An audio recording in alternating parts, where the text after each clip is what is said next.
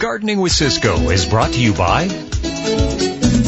And bonjour, all you gardening cats and gators, and Happy New Year. Boy, oh boy, 2019, it's hard to believe, but time seems to be ticking off kind of fast these days.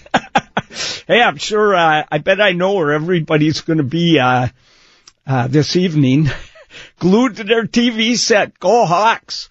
Hey, this show is dedicated to a really fun-loving and talented person who left us, but she almost made it to 99 years old. So I'm talking about my good friend Jigs Coleman, and I was at her memorial yesterday, and I always really liked her. She was incredibly talented with crafts. She could make anything into anything, and I loved her garden because it felt like you were going to an ocean cabin. It had all kinds of driftwood around it, and it was really neat. And she was in the Lake Forest Garden Club and the Rock Garden Society, and so it was just nice to be at her memorial yesterday to kind of remember her.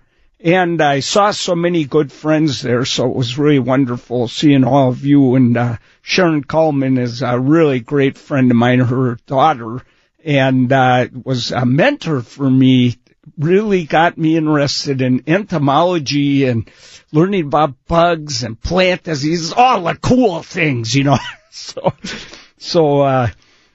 Jigs, you were great.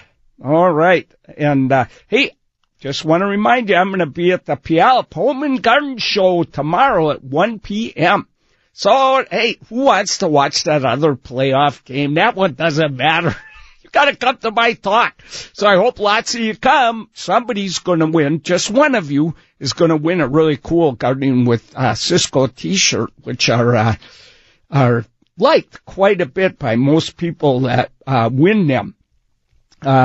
Let's see, I want to let you know I'm going to be on New Day Monday, and I'll be talking about evergreen grasses, how to take care of them, you know, show you a few really cool ones, and I think that'll be quite a bit of fun, because you don't really treat those the same as you do the grasses that turn like into straw in the wintertime. So we'll talk about that. There's two really great talks that I wanted to make sure you know about, so let me go to that section in my website here. Boom. And so one is the Northwest Hort Society lecture. And so that sounds really fun to me. It's going to be this Wednesday, January 9th. And the talk starts at 7:15, but you can go there at 6:15. And it's at the Center for Urban Horticulture, right over by the Heck Ed's Pavilion and everything over there. And it only costs $5 if you're an NHS member, but only $10 if you're not. And this one sounds really fun. So it's Ron Gagliardo. He is the Senior Manager of Horticultural Services for Amazon. And he's presenting this talk called Year 5 on Day 1. And it's all about the Amazon spheres. He's going to talk about how they put it together, I think. You know, all the plants that are in there. I think that's going to be a lot of fun. I don't know if you've been to the Amazon spheres. I've been in it a couple of times now, 2 or 3. And it's really, really cool in there. So, and you can go. You have to sign up through Amazon. I can't remember how you do that, but if you do a search, you can find out a way to go. And they have, you know, open days and you can go, but you have to be signed up and you'll just love it. And I think you always get a tour too. So, it should be really great, but this talk will be a lot of fun. And, Bouquet Bank, Nursery is having their 2019 Hardy Cyclamen open house. And so that's over in Marysville, and that's happening Saturday, January 12th, and Sunday, January 20th. So if you're into really cool hardy cyclamen, that would be cool. And then another really, really great talk that I've heard this talk, and I can testify it's terrific. It's at the Bellevue Botanical Garden, and it is January 16th. That's a Wednesday at 7 p.m. And it only costs $5 if you belong to BBG, otherwise $15 if you're a non-member. And this is over at the Bellevue Botanical Garden. So John Marsloff, he's a nationally known professor of wildlife science at the University of Washington, and he's an expert in birds. And so he's going to give a talk about how to attract birds and why the city and city parks are starting to attract more birds than rural America now. So it's a great talk. I really loved it. He's a good speaker, and you'll love it. So that is Wednesday, January 16th at 7 p.m. over at the Bellevue Botanical Garden. If you're like me, one of the things I love about gardening is the birds in my garden. I have them all named. They're wonderful. And sometimes you get a bad surprise when the hawk came down and nailed Charlotte Chickadee right in front of me in the bird bath. That was a shock I'll never forget. I still cry when I think about it. So it'll be a great talk. I think you'll really enjoy it. All right. So, I think I've covered almost everything. Now, I'm going to be flying solo again today, so I hope you'll give me a call. And if you call right away, of course, you'll get right in, get your question answered. So the number is 1-888-973-KIRO, 1-888-973-5476. And, of course, since you don't want to just hear me sit here and give a soliloquy, I do have some emails and other interesting questions that I got this week, including one from the memorial. Someone asked me a very interesting question. So, all right, I think we're going to go ahead and take a break, and we'll be right back on the best gardening station in the whole USA, 97.3 KIRO FM. This is Gardening with Ciscoe on the all-new KIRO Radio Weekends, brought to you by PacificTopsoil.com and Molbach's in Woodinville. Ooh la la! Here's Ciscoe. All right, we're going to head over to Lakewood and talk to Bob. Hey, Bob, what's going on this morning? Hey, Ciscoe, Happy New Year. Hey, Happy New Year to you, too. I live on a golf course, and right exactly on the property line, the golf course has a giant oak tree, and I've had the house for 3 years. This is the first year that I have been inundated with thousands of, I guess it's acorns, off of the tree. Yeah. And I have tried raking, I've tried blowing, I've tried lawnmower. They seem like they sprout and they get into the grass and I can't get them out. Oh. What's the problem if I just leave them there?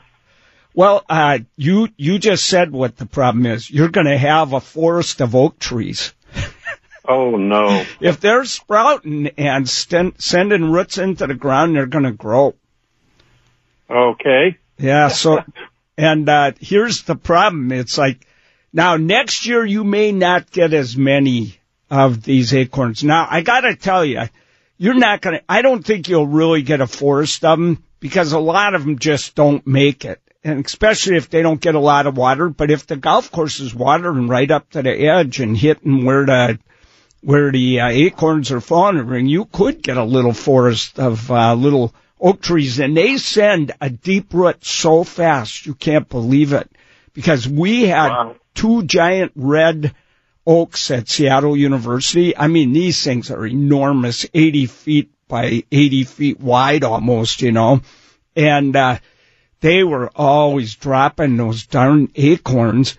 And what I found, a couple of things. One was that we had the best squirrel population you've ever seen in your life, and that helps the acorns grow because those stupid squirrels are burying them all the time. The other thing is, though, they would take a year off usually. One year we'd get so many acorns we couldn't stand it. The next year, usually we'd still get a lot, but it was a lot lighter. See, the problem at Seattle U, they fell right on the road that was one of the main pathways for the students and the university community, and people would trip. They would slip on them. If you're walking along and you don't see one, you step on an acorn, you can go flying. So I had people up there raking, sweeping, blowing. I hate blowers, but we used those because we had to do something to keep those acorns off there. Yeah, so unfortunately there's no easy answer to this. I think, here's what I'll tell you. If you eat a lot of Brussels sprout casseroles and you go out there and just keep raking and sweeping, you're going to live to 150 because you're going to get a lot of exercise. Well, so I did not have any of these drop off the first 2 years. I was totally caught by surprise. Yeah. I was going to have this whole yard this year rototilled and seeded and everything. And I have a sprinkler system there, so of course the acorns get watered. Yeah. So what happens if I go ahead and with this, rototilling and I need a new lawn back there anyway, but, well, here's will that kill the acorn? I have some good news. I would go ahead and do that work because if you're mowing the lawn, that'll kill any of the oaks that are trying to grow. All you gotta do is mow them and they've had it. And, and I do think every year won't be this bad. So it's just like apple trees. If they produce 1 billion, the next year they take a break, they exhaust themselves. But then the next year, if conditions are right, you may get 1 million of those things again, and I think it's just something you're going to have to live with. But as long as you're mowing that lawn, you're not going to have any problem with oak trees growing in there. Okay. But will they, if I, in reseeding and putting in a new lawn, will the grass help choke out any of the oak trees? Are they stronger than the grass that would be growing up? I would think that they probably will help a little in that regard, but you can't really count on that because our oaks only put out they don't survive that easy when the acorns fall and start to grow. We'd have them, but that was never the big problem. But boy, we had some red maples and those things seeded like mad, and the lawn looked like a forest before we'd mow it in the spring. So that can be a problem. So you can't really count on grass. It'll help, especially if you let your grass grow a little taller, because just about all seeds on Earth have to be hit by direct sunlight in order to germinate. It's not true of everything, but I'm sure it's true of oaks for sure. So that'll help if you grow your lawn I cut my lawn, I let it grow to 3 inches and I cut it to 2 inches tall. And, that really helps keep weeds from growing because the sun's if you can keep it thick and the sun can't penetrate to the earth, doesn't hit those seeds, and your chances are a lot better that way, Okay. Yeah, it's going to be an ongoing problem. Wow. Unless anyone comes up with a good recipe for acorns, I'm kind of happy. Or you could just import a lot of squirrels. Only the truth of the matter is squirrels plant more trees than any other animal on Earth. So that idea is not good. Maybe next year I'll put tarps down. Thank you. Yeah, good luck, Bob. And someday let me know how it all turns out, okay? You betcha. I'll take a picture of my forest. All right. Okay, take care. Take care. Bye. All right, bye. Hey, there is one other good news about acorns. They lose their viability really fast. So if they're just sitting on the ground for a while, they a lot of times they never grow. So, they got to sort of get buried somehow. And I think the reason they came up so much at Seattle U is because of the squirrels. Well, do we have time for another question right now, Brian? Or all right, yeah. So we're going to go to Deanna right now in Gig Harbor. Hi, Deanna. Hello, Ciscoe. How are you doing? Just fantastic. Thank you. Well, we actually lost a big fir tree a couple weeks ago during a windstorm, and it's presented us with an opportunity to create a barrier between our property and the adjacent property, and we've been looking at bamboo. Now, I know you have talked about the virtues and the drawbacks of running versus clumping in the past. Oh, yeah. But I wondered if you could readdress that a little bit and talk about, I think the running bamboo needs to have a barrier created. We're looking at maybe 30 linear feet. What things should we be mindful of when we embark on this project? Okay. What are ideal growing conditions, that sort of thing. All right. Well, first of all, I'll tell you, in my opinion, there's no way on earth I would plant running bamboo over there, because even if you put in the barrier, you gotta be walking the border all the time, because it jumps a barrier, and if it gets into your neighbors, then before you know what happens, he or she is going to have running bamboo. and the other problem is you get a little older or something. There was the bamboo man in my neighborhood. He had running bamboo, and it was spectacular all around his house. He got old. It ended up coming up in the middle of the street. So he just couldn't maintain it anymore. And once it took off, so in my opinion, if I were going to go with bamboo, I would definitely do clumping bamboo, and it's really pretty, and it makes a wonderful screen, and you can thin it or let it grow thicker.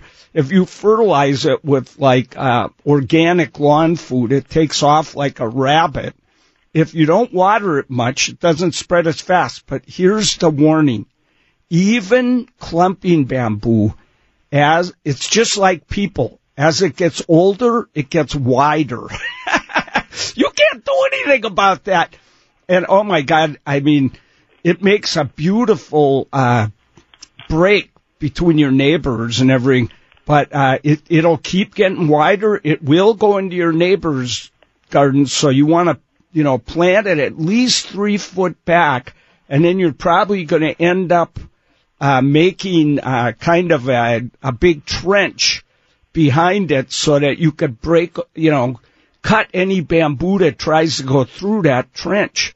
Because right, there is a black chain link fence that separates our property, so I was going to ask you how far the setback needed to be, and how far apart, okay, and how deep. I would make that trench 1.5 feet, at least.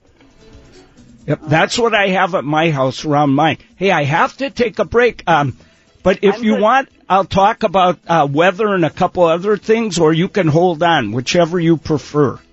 I'll listen off the air. All right, I promise I'll do my best to give a good answer, and thanks a lot for the call. I appreciate it, Deanna. Thank you. Bye-bye. Okay. Hey, we'll be right back. 97.3 Cairo FM.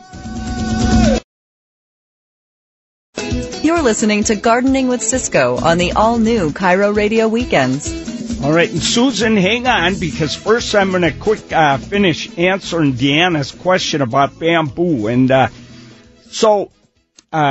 I said, I would definitely do a clumping bamboo. I would never put running bamboo in my garden, ever. I just wouldn't do it. I wouldn't even put it in a pot. The roots sometimes go down into the ground, they run that way. So here's a couple of things I've learned, and that is one way to slow clumping bamboo from spreading so fast, because it does get big in every direction, is to hardly ever water it. So at my house, I have this big clumping bamboo. In between, I have all kinds of really rare and unusual plants around it. And, so I hand water that area, and I avoid going anywhere near that bamboo if I could possibly help it. It almost never gets any water. I've never seen a problem with it, and it slows it down tremendously. We did this at Seattle U. It's a famous story at Seattle U. We had running bamboo, black bamboo, which is a gorgeous plant. I just love it. And it was in our Japanese garden, and it never ran. And sometimes some of the guys I worked with would go, I thought you said black bamboo's running bamboo. And I'd say it is. I don't know. Well, I hired this great guy that knew irrigation, so he became our irrigation guy. He fixed all the systems. He put in new ones. He noticed that somebody had capped the head by that running bamboo.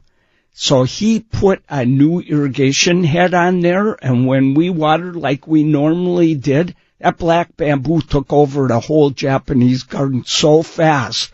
I couldn't believe it. One day I walk up there and I go, what the heck? What made that happen? Well, that's what made it happen. So most bamboo, if you don't water it, won't hardly run at all. So now you're going to have to get it established. You're going to have to water it for a while. Most bamboo doesn't like, super hot, reflected sunlight. So, it can take full sun.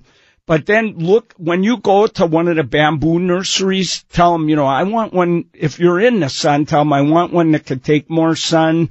If you're going to put it in a shady spot, there's different ones that like different conditions. So make sure that you talk to the people where you get it. And then if all else fails, you could buy the tool I bought, a bamboo spade. It's got a pile driver on it. It weighs 40 pounds. And you stick it in there, and then you just use the pile driver to beat through the rhizomes or the stolons, whatever they are, the bamboo that's trying to move out. And I do that about once a year. I go through and chop off everything, because bamboo, to make a new colony, has to survive a year. So if you can cut the main underground stem within a year, then it won't make a new colony, and that one that came up in your neighbor's garden will die. Good luck. Okay. Hey, let's talk to Susan quick here. She's in Seattle. Hi, Susan. Hi, Ciscoe. How are you? Oh, fantastic. How are you? I'm good, too. Good. Say, I have a Phalaenopsis moth orchid that finished blooming about 6 months ago, and all I've done is just watered it ever since I've had it. And I've noticed there's about a 2-inch new shoot coming off the main stalk. Oh, cool. That died back. And so I've never fertilized this, and I'm wondering, what should I do about fertilizing? Is there a particular type of fertilizer with a formula I should be purchasing for this? And any kind of advice you'd have would be appreciated. Well, that's a really good question. So almost all the orchids really do need a little bit of fertilizer, but you don't want to overdo it, because, when you think about these orchids, you notice on your Phalaenopsis how a lot of the roots come out of the pot and just kind of are sitting in the air. Well, that's the way they grow down in South America up in the trees.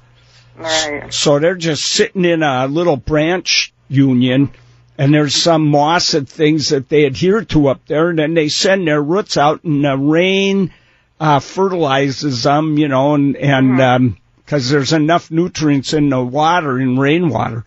So, but what you can do is I'm not sure if you'll find this at a regular nursery, or, and I've actually been wanting to go get it myself, or you might have to go to one of the great orchid nurseries that we have around the area. You could do a search to find out where they are, and you might call first. But they have little spray bottles now of the perfect little fertilizer for orchids. It's high in magnesium. I can't remember what the exact formulation is, but all you got to do is squirt that according to the directions, which will probably be once a week or something at the most. Squirt it on the leaves. So because that's how they really get most of their fertilizers. They get their nutrients through their leaves and a little bit, so you could certainly squirt the roots that are sticking out too. And generally, I think, maybe once or twice a year you'll want to use maybe, just a regular fertilizer high in phosphorus, just to water it in so the roots get a little extra. But the main thing is just to get one of these spray bottles and use that, and I think it'll be perfect for your Phalaenopsis. Well, when I've gone out to look for the different fertilizers, I've noticed that most of them are broken down into the different types of orchid. Then you're supposed to get this type of formula. So it's very confusing. I agree. So I don't know. I've been told you need a formula like 20-10-20 for a Phalaenopsis, but I don't know. It's just I definitely hear what you're saying. That's why maybe it would be best to buy that at an actual orchid nursery. Okay, very good. You know what the problem is, though? You're going to buy 8 more orchids when you walk into an orchid. Okay. It's impossible. I love them. They're beautiful. Oh, I love them so much. Well, that's great. You've got a new one growing, so you're going to get flowers. Exciting. You're doing good. Okay. Well, I appreciate your show and enjoy listening to you on Saturday mornings. Hey, thanks so much, Susan. Okay. Bye-bye. All right. Bye-bye. All right. Listen, we have time for one call. Nope. I'll do an email instead when we come back. We don't want to take any chances of messing up. So when I come back, I'll do a really fun question I got this week. And you are listening to the Seahawks Station 97.3 FM. This is Gardening with Ciscoe on the all-new Cairo Radio Weekends. All right, this show is just flying by, I'll tell you what. Okay, so the question I've got for today is, at the memorial, there were a lot of pretty great expert gardeners there for Jigs Coleman, and one of the people there said, every year my blueberries have just produced really well, but for some reason last summer, no flowers, none. So what in the world would cause that? Everybody's like, what would cause that? So the first thing that my friend Sharon came up with, which I think could be easily what it is too much shade. So often we'll plant blueberries in a spot in our garden, and over time trees grow up around them and things, and it blocks the light. So if this happens to you, and this can happen with rhododendrons, it can happen with hydrangeas, a lot of plants, if the shade just gets thicker and thicker, even with shade-loving plants like a hydrangea and a rhodie, they'll stop blooming. So that it could be too much shade. However, the person said, no, I just removed a bunch of trees. It's more sunny than ever in there. Oh, la, la.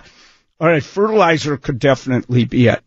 And pH. So, blueberries really don't produce well over about a 5.5 pH. So, the more alkaline it gets, the less chance that your blueberry is going to bloom. And that's the same with rhododendrons, really, too.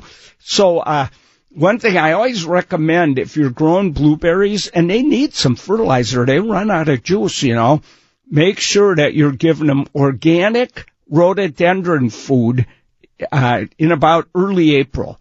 And if you do that, you could even, if you're worried that if it's not putting out a lot of growth or anything, you could give it a second shot, maybe, a couple weeks after that. So that's one possibility. May need and they had just pruned it. Now, if you prune your blueberry down from the top, then you're taking off a lot of the productive growth. So really, if you're going to prune a blueberry, you want to thin it out by taking out some of the oldest branches. So you could probably take a third of the oldest branches right down to the ground or an inch from the ground. That'll promote lots of new ones to grow up and take their place, but you don't want to lower your blueberry from the top. That could definitely cause a problem. let me see. Oh, and you know what's an interesting one? At Seattle University, we had these rhododendrons never bloomed. And they'd been over by the library for years. They never bloomed, and it was frustrating. So one time I sent the staff over there and said, dig those things out. We're going to get rid of them. Well, the first one they dug out, they had been planted deeper than they came out of the pot. They were probably 2 inches deeper in the ground than they came out of the pot. All the roots were slowly dying, and these had been in the ground for a long time. And what was happening is they were trying to grow new roots on the stem. Now, it doesn't mean those blueberries were planted too deep, but if you mulch too deep around them or anything blocks, and I think that people told me they put some weed cloth over the blueberry to try and stop weeds from growing in, it could be that stopping air from getting to the roots and maybe even moisture, because blueberries have to have constant, even moisture. They don't want to sit in water ever and get soaked, but they need moist soil or they won't produce, and they have to have air to the roots. So if you're mulching heavy year after year, that could be the problem. And finally, of course, there's always one more thing, and that is that finally, if you get a really bad cold snap right when the buds form for your flowers and it kills the buds, well, you're not going to get one flower on the plant. So, oh la la, that could be part of it. So, as you can see, I'm totally stumped, but there's lots of ideas. All right. Hey, everybody, I want you to remember now that I'm going to be at the Puyallup Home and Garden Show. It's going today, too, by the way. It's a fun show. And that's down at the fairgrounds right in Puyallup. And I'm going to be there at 1 o'clock tomorrow giving away a Gardening with Ciscoe t-shirt. This is why people come, just because they're hoping they'll be the lucky person that wins it.